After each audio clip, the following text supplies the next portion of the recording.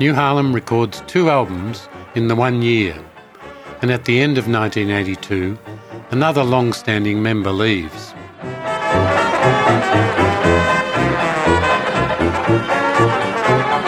Who walks in when I walk out? Who gives you that high high, baby? Who's that who I'm talking about?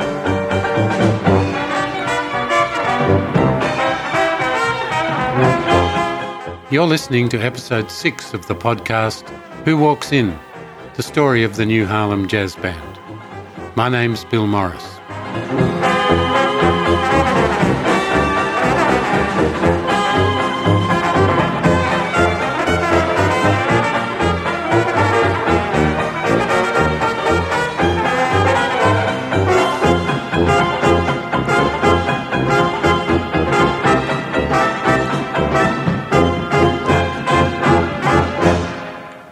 On Saturday the 12th of April 1980, the band held another of their special nights at the Abbey, this time to celebrate the band's 12th birthday. The first bracket of the night included a set of 7 Duke Ellington tunes, including a new one recently added to the band's repertoire. This next one's a song that Duke Ellington wrote back in the early 1920s. The late 1920s. It's a beautiful piece entitled Flaming Youth.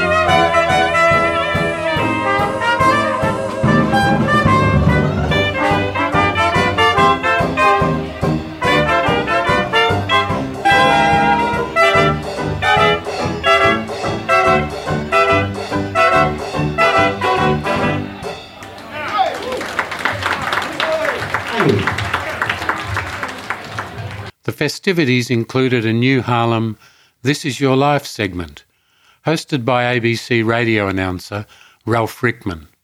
Ralph was a particularly good sport and did a great job with a very corny script prepared by members of the band who shall remain nameless. Thank you, Sandro. Today, New Harlem is a household word like carpet. Their sound has been heard across the breadth of the land. They have been on the road many times, unfortunately not always on the same road. On one tour, half the band went to Eagle Hawk, the other half went to Bacchus Marsh. Unfortunately, the job was at Eagle Hawk.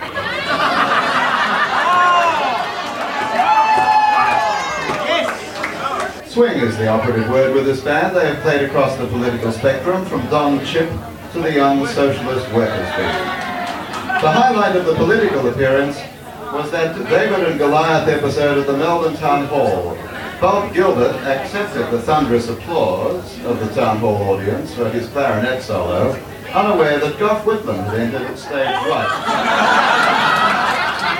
Bob never voted Labour again. Ladies and gentlemen, New Harlem is one of the finest bands in the country today, and we salute them on their 12th birthday.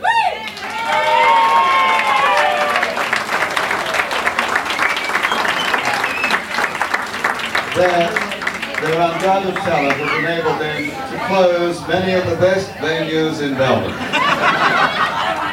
The Sunbury Festival, the Botanical and Imperial Hotels, they spring readily to mind. Peter Gordian has hired them to close the Abbey, but today it has beaten time. Despite their efforts, it continues to be a success. We all know that New Harlem is not just another jazz band. What is it? It's a 12-year-old that makes too much noise. New Harlem, this is your life!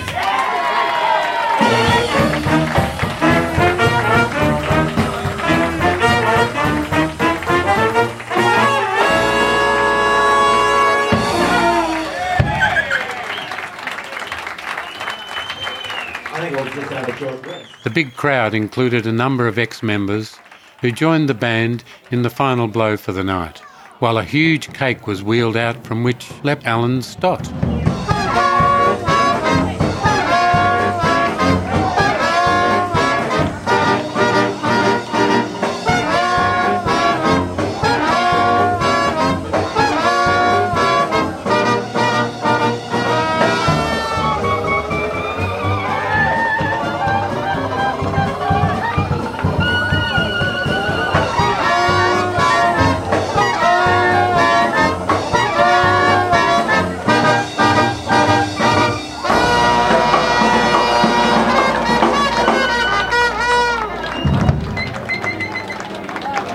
Thank you very much. I can't begin to say how nice it's been to have shared our 12th birthday with all you lovely people out there. It's been fantastic. Let us take you out with this little number.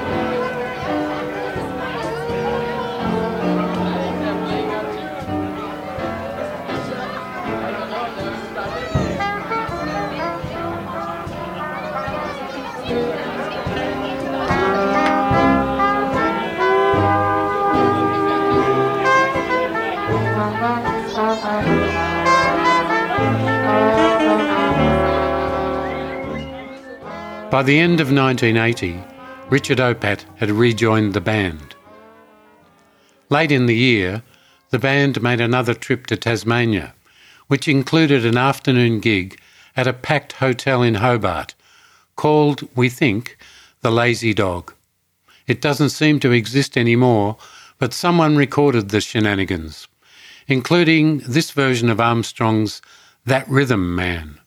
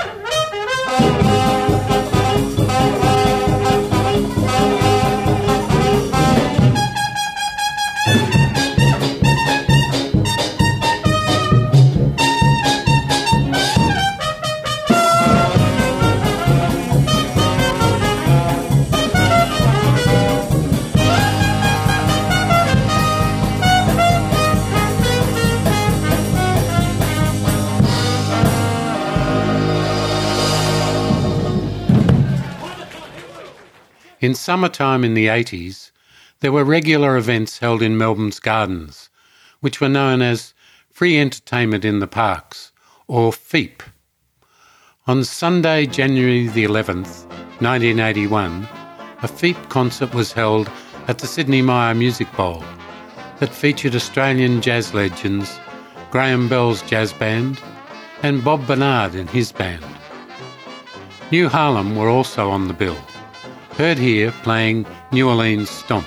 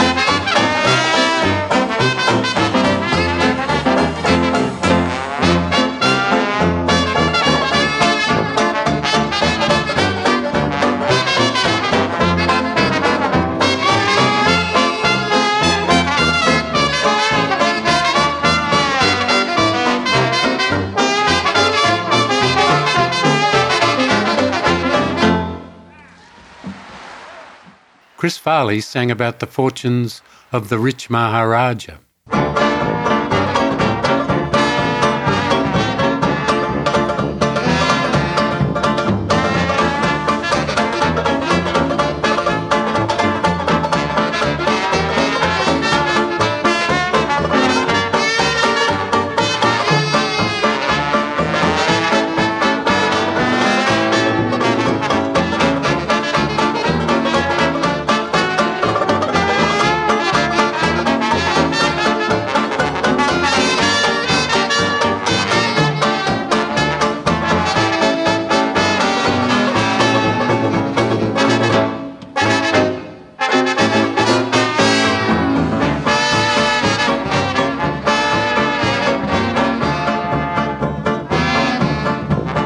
He's a rich Maharaja of Magadha. He had 10,000 camels and maybe more. He had rubies and pearls and the best dancing girls, but he never learned how to do the rumba. Then a slick little chick said, "Oh, that's for me," when she heard of his ad in Variety.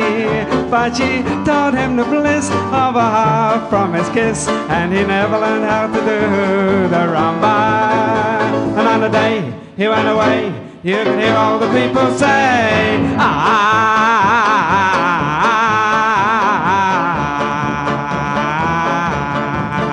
he's a rich Maharaja of Magadha. He had 10,000 camels and maybe more. He had rubies and pearls and the best dancing girls, but he never learned how to do the rumba.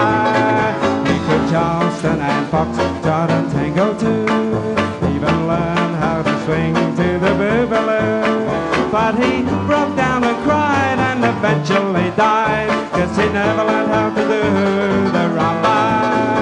And on the day he went away, you could hear all the people say,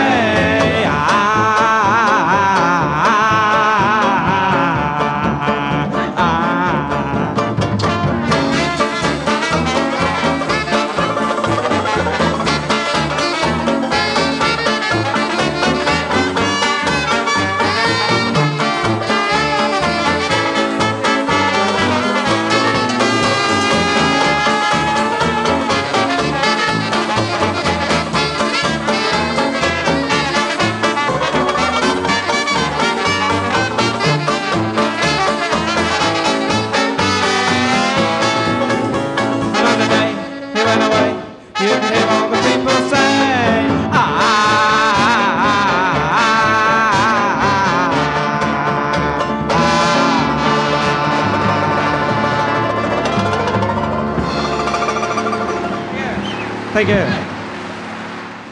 Sandro's good friend Pat Miller, depping for Bob Gilbert that day, featured on sax on Louis Armstrong's Lazy Sippy Steamer.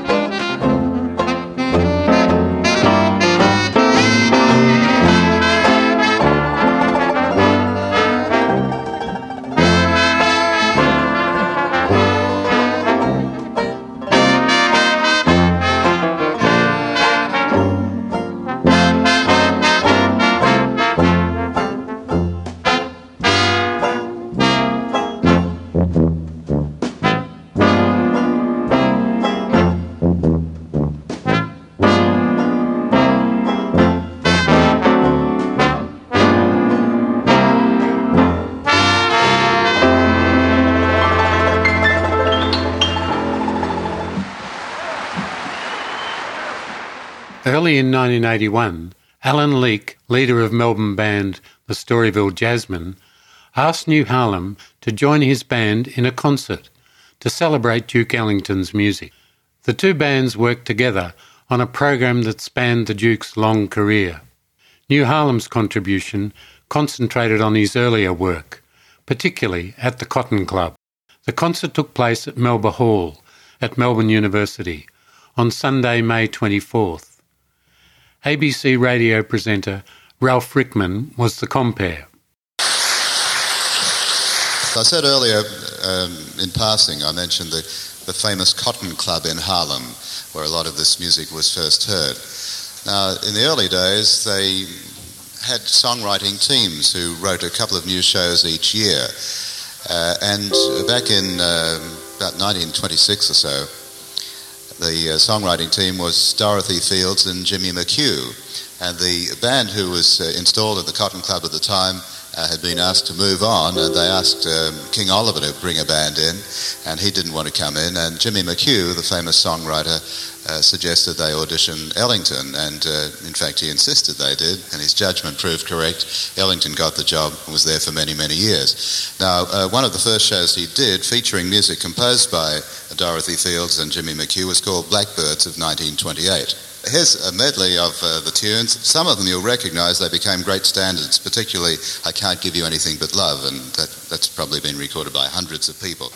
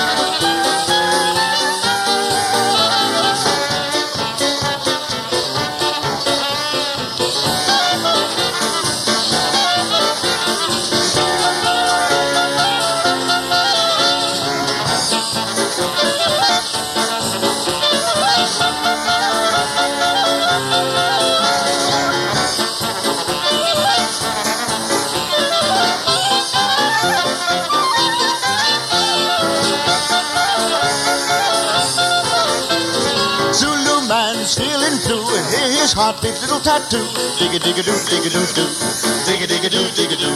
Oh, you love me and I love you, when we love it's natural too, digga-digga-doo, digga-doo-doo, digga-digga-doo, digga-doo. Well, I'm so very digga-digga-doo by nature, and if you don't go digga-digga to your nature, you're gonna lose your papa, so let those funny people smile. How can there be a virgin isle? Digga-digga-doo, digga-doo-doo, digga-digga-doo, digga-doo.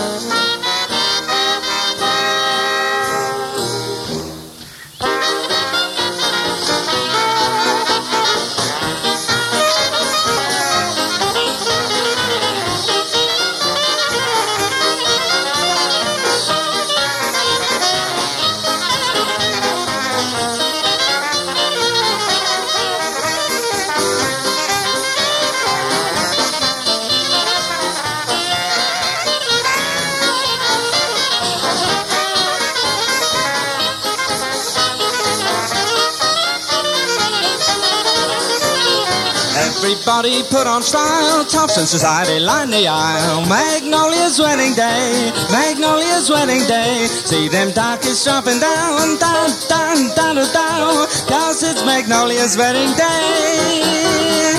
Not slow, look at him go, he's gonna start his style.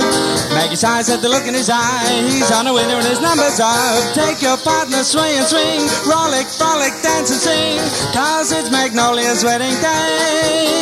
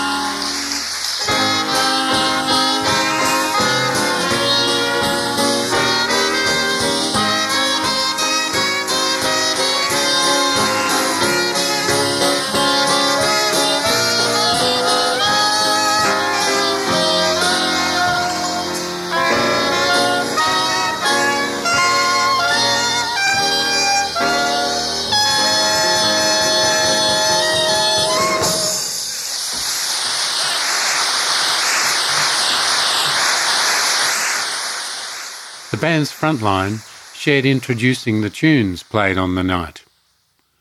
Bob Gilbert provided some comic relief, fondly remembered by those who were there on the night. Bob was always happy to have a laugh at his own expense. Right, well, the next tune we have for you, consulting my list, it's Assaulting My List, yes.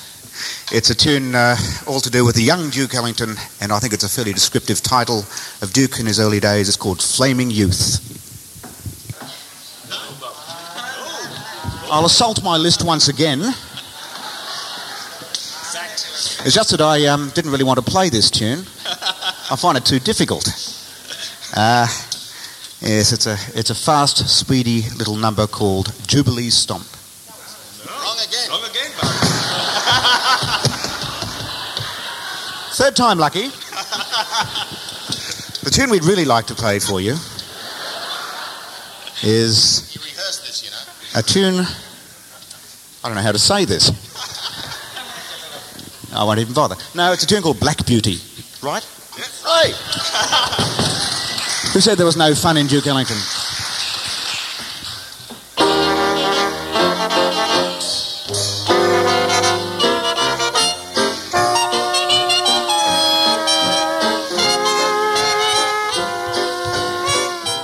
The following day, Adrian Jackson wrote in The Age that both the New Harlem Jazz Band and the Storyville All-Stars did a good job of celebrating the influence Ellington exerted on jazz musicians the world over.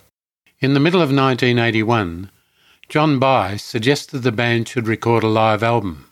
John had been involved in the local jazz scene as a trumpeter, band leader and promoter. I became interested in jazz when I was about 14, I think, listening to Jazz As You Like It on 3XY that I could get on my crystal set radio when I was living in the country. So when I came down to Melbourne, I joined the brass band at Sandringham, and they gave me a cornet. I wasn't particularly good, but I persevered with it. I had this goal to play in a real jazz band, and I was very driven. So I finally hooked up with Brian Cadd at Hyatt High School. We had a few little sessions at my place, and he would just play the very basic stuff, and he'd notate music out for me that I could get going on. And we slowly added a few other people to our little group, and we formed the Beale Street Jazz Band when I was about 15 years of age. And then the Beale Street Jazz Band became quite popular with the young kids around the Hyatt, Sandringham, Mentone area. So at the age of 15, I hired a hall and started my own dance called Beale Street Jazz Club. So after that band, I decided to go more commercial and formed the Bay City Jazz Band. And I actually advertised for some musicians. I got onto Alan Zavod, the piano player, who later toured the world with Zappa and had played in a number of very big bands over the years.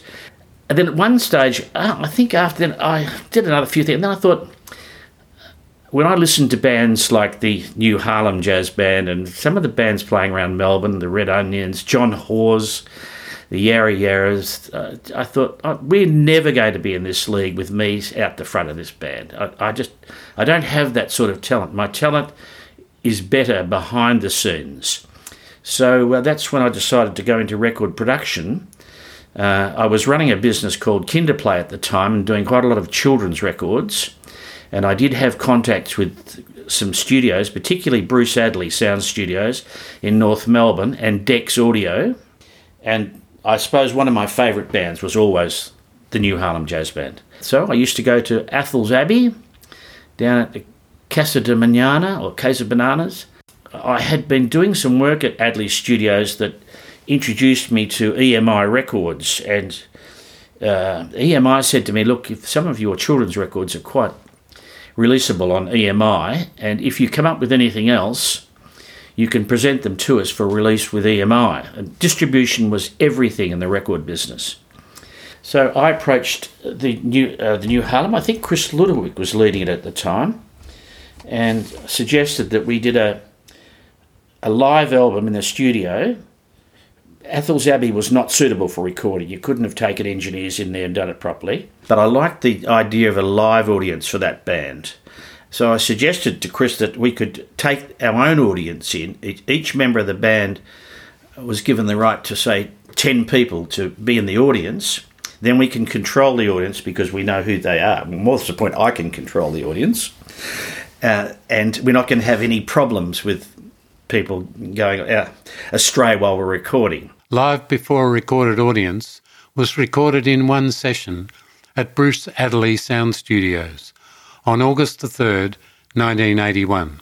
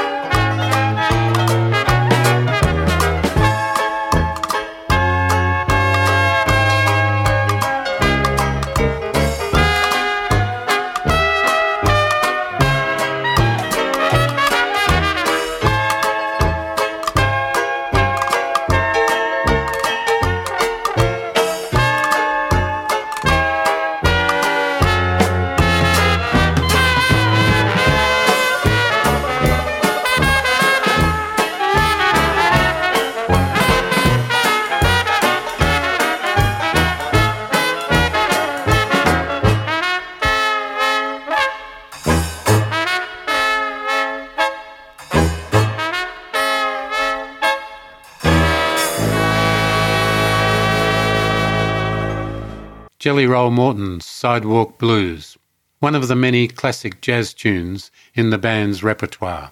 I asked the audience could they hold off on the applause after each number for 3 seconds so that in post-production we could decide whether it was a live audience recording or a studio recording. We had that option without doing tricks, and we were recording on analogue 2-inch tape, so we didn't have all the tricks available that the digital formats provide.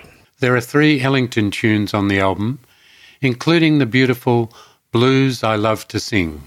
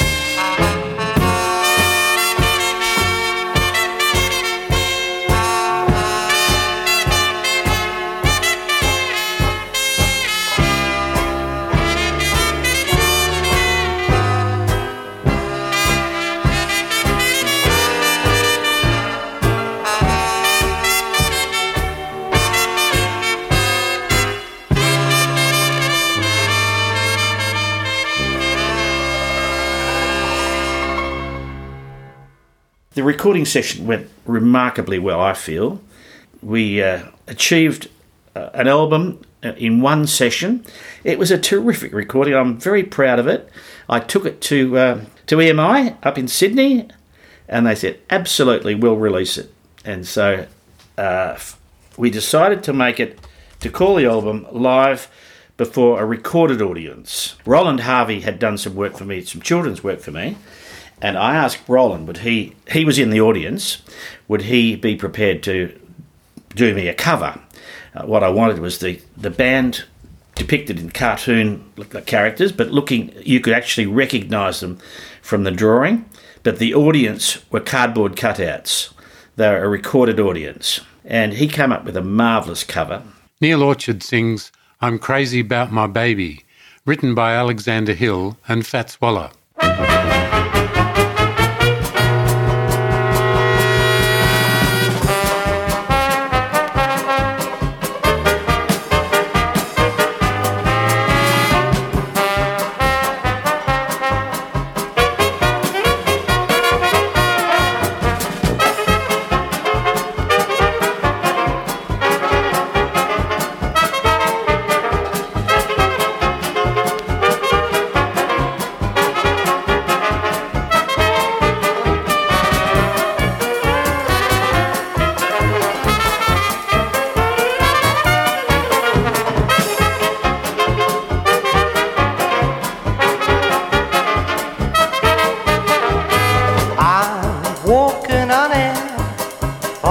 left all my blue days behind.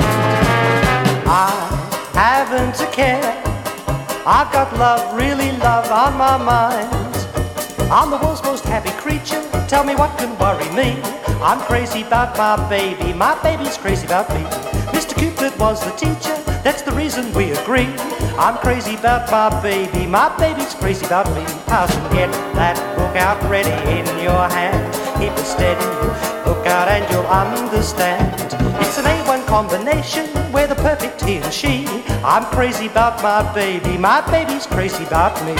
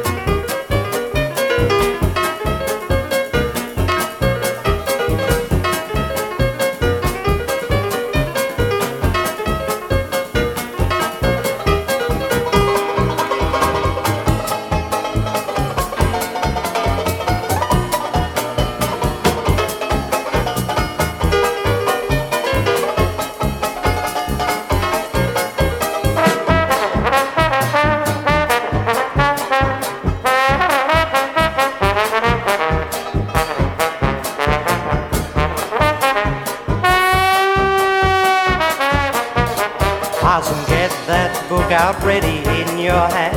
Keep it steady, look out and you'll understand. It's an A1 combination, we're the perfect he and she. I'm crazy about my baby's crazy about me.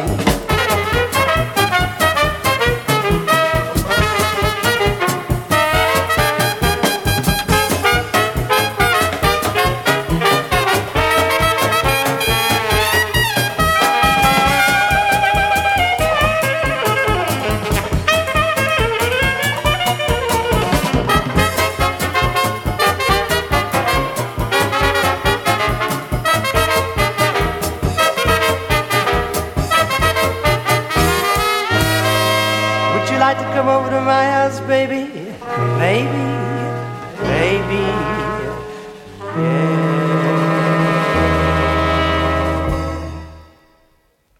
A memorable record launch was held at the Grain Store Tavern on November the 24th. And John Barr had given away free tickets to various radio stations, and so it was advertised for free all around Melbourne, and the queue was as far as the eye could see outside the Grain Store on King Street. It was packed out and it was a great launch. Jeff Brooks from the State Cave and Channel 9 fame was there, and Ricky May came, the great singer. And Ricky was a friend of Jeff Brooks, and they had a table. New Harlem weren't the only entertainment on the night.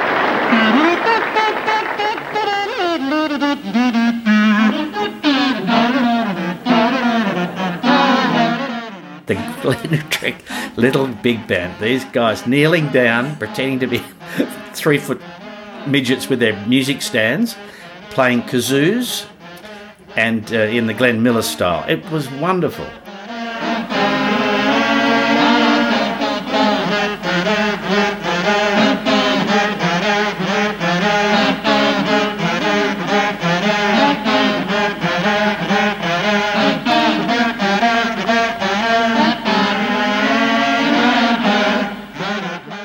As the warm-up band, we had Vince Jones play. Now, this was a wonderful thing to have Vince Jones warm up the audience for the fabulous New Harlem Jazz Band. At Vince's album, we had the same launch venue, but we couldn't afford the New Harlem to play it at Vince's launch. I'm sorry about that. This time, album copies were available and sold well. Overall, the response to the record was good. That record went on to be the highest selling jazz record in Australia for that year. And it was also the in-flight jazz music on Qantas flights, which my mother was quite proud of because when she came out to Australia to see me, 300 people on that plane knew that her son was playing banjo on that track. Good old Mum. Soon after the recording of Live Before a Recorded Audience, the band was asked to take part in some more recording, this time for the soundtrack of a film. Bruce Smeaton, who had composed the scores for many films, including Picnic at Hanging Rock, wanted New Harlem to record music for a new film about gangster Squizzy Taylor. The film's cast included David Atkins as Squizzy and Jackie Weaver. The band had recorded music for the theme of The Last of the Knucklemen for Bruce in 1979. New Harlem recorded 8 tunes for the film at Alan Eaton's Sound Studios late in 1981. Dave Hetherington and John Ellis joined the band on several numbers, and a trio comprising Dave Hetherington, John Withers and Alan Stott also recorded music for the film. The soundtrack was released on an album around the same time as the release of the film. Here's New Harlem, Dave Hetherington and the orchestra playing the theme from Squizzy Taylor.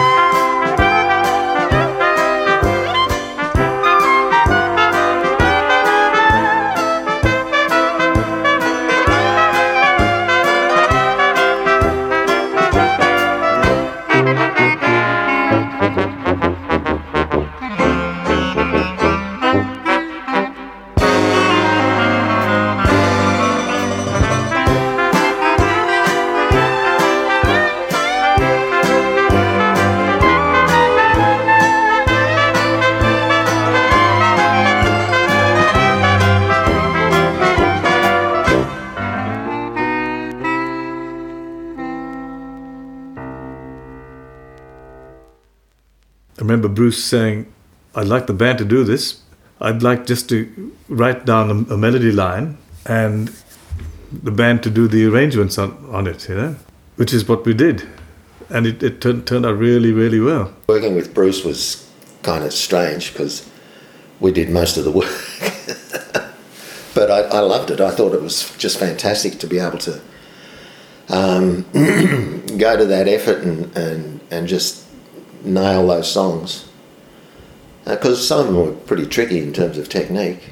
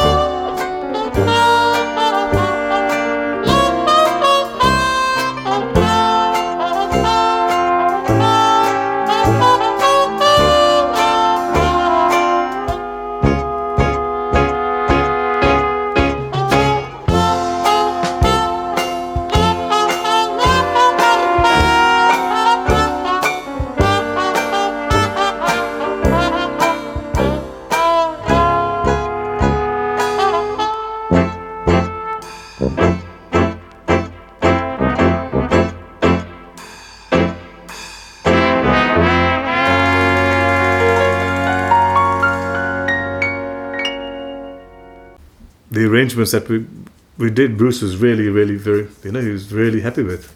And a lot of that music was used right throughout the film as background music. Plus we got one part where we sat down and played. The first time I played with a bass sax in the band as well. And then that amazing, the shooting of the scene in Collingwood Town Hall was just, that was so, I don't know, it's just really good to be part of that sort of stuff. It's very exciting. And as well as provide music, the band appeared in a big scene in the film, a dance attended by Squizzy at the Collingwood Town Hall. New Harlem, Dave Hetherington and John Ellis appeared on the stage as the band for a dance scene. Filming took most of the day, with the band dressed and groomed for the occasion, including haircuts provided by a barber familiar with the short back and sides, located in a back street in Richmond. The band played along with their own recording of the Fitzroy Push, which featured John Ellis on the rarely seen bass saxophone.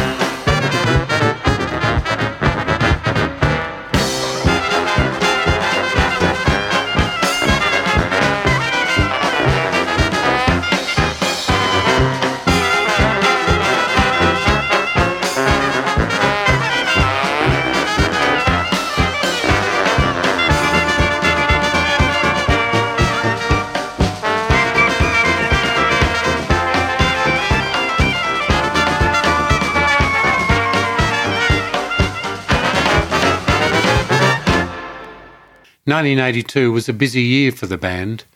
The Squizzy Taylor film was released with a function at the Grain Store, Friday and Saturday nights at the Abbey, Saturday afternoons at the Limerick Arms, and Thursday nights at Alexander's. As well, there were quite a few one-off gigs, such as the band's third prom concert in the Great Hall at the National Gallery in March. On Sunday the 4th of July, New Harlem teamed up with the Storyville Band again to present another concert at Melba Hall, this time a tribute to Louis Armstrong. On a busy weekend in November, on Saturday the 5th, the band performed up and down the Yarra River on the PS Sayona for the official opening of Melbourne's Concert Hall. The Age reported that New Harlem was escorted by a flotilla of small decorated boats. Early the next day, the band flew to Sydney to perform for the Campbelltown Jazz Club at the Fisher's Ghost Jazz Convention. Like the rest of the band at the time, Chris Ludowick had a real job. He was an engineer at the Aeronautical Research Laboratory. In December 1982, he was sent to England for 18 months by his employers as part of a program to broaden his experience. The band farewelled Chris at the Limerick Arms. And how about a big round of applause for Chris Ludowick, who's leaving us. Unfortunately, this is the last chance to hear him down here. And I hope you've enjoyed listening to him. I hope you've enjoyed the band. Don't forget, we'll still be playing, we'll still be around, and we'll still be presenting you some of this kind of music. So whatever you do, don't forget the New Harlem Jazz Band. In the meantime, have a pleasant afternoon. Don't forget the Onyx Jazz Band start playing here at around about 6, 7. February. I start playing around here in February. No, after Christmas, the Limerick will be closing and will be starting up again in February. So keep your ears to the ground, keep your eye to the paper and all that sort of stuff, and find out when we're next time. In the meantime, thank you for putting up with us. Those of you who are regulars, you've been fantastic. Great support, and we've really enjoyed playing to you. You've been a fantastic audience. And in the meantime, good night, afternoon, evening. What time is it? We'll see you later. Thanks for coming along. Until next time, goodbye. Here we go. Caledonia, Caledonia. What makes your big head so hot? I love you just the same. So about you, woman. Caledonia is your name. Here we go.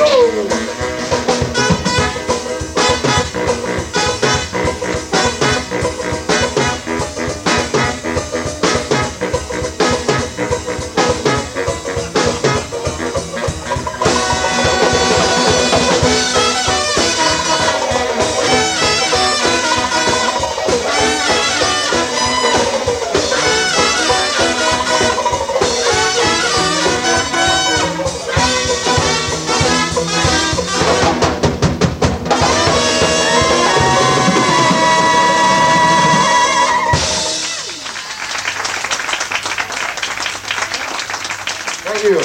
Good afternoon.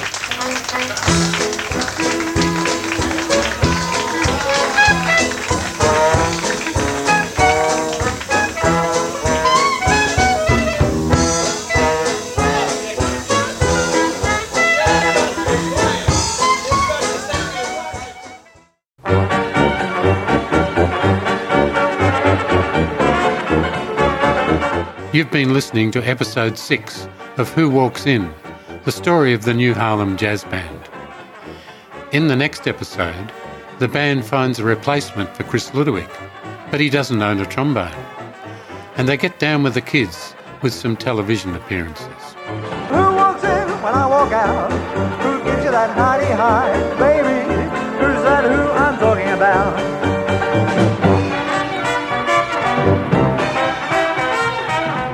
You can learn more about the band and contact us at whowalksin.com. Look forward to hearing from you. This has been a Wasting Time production.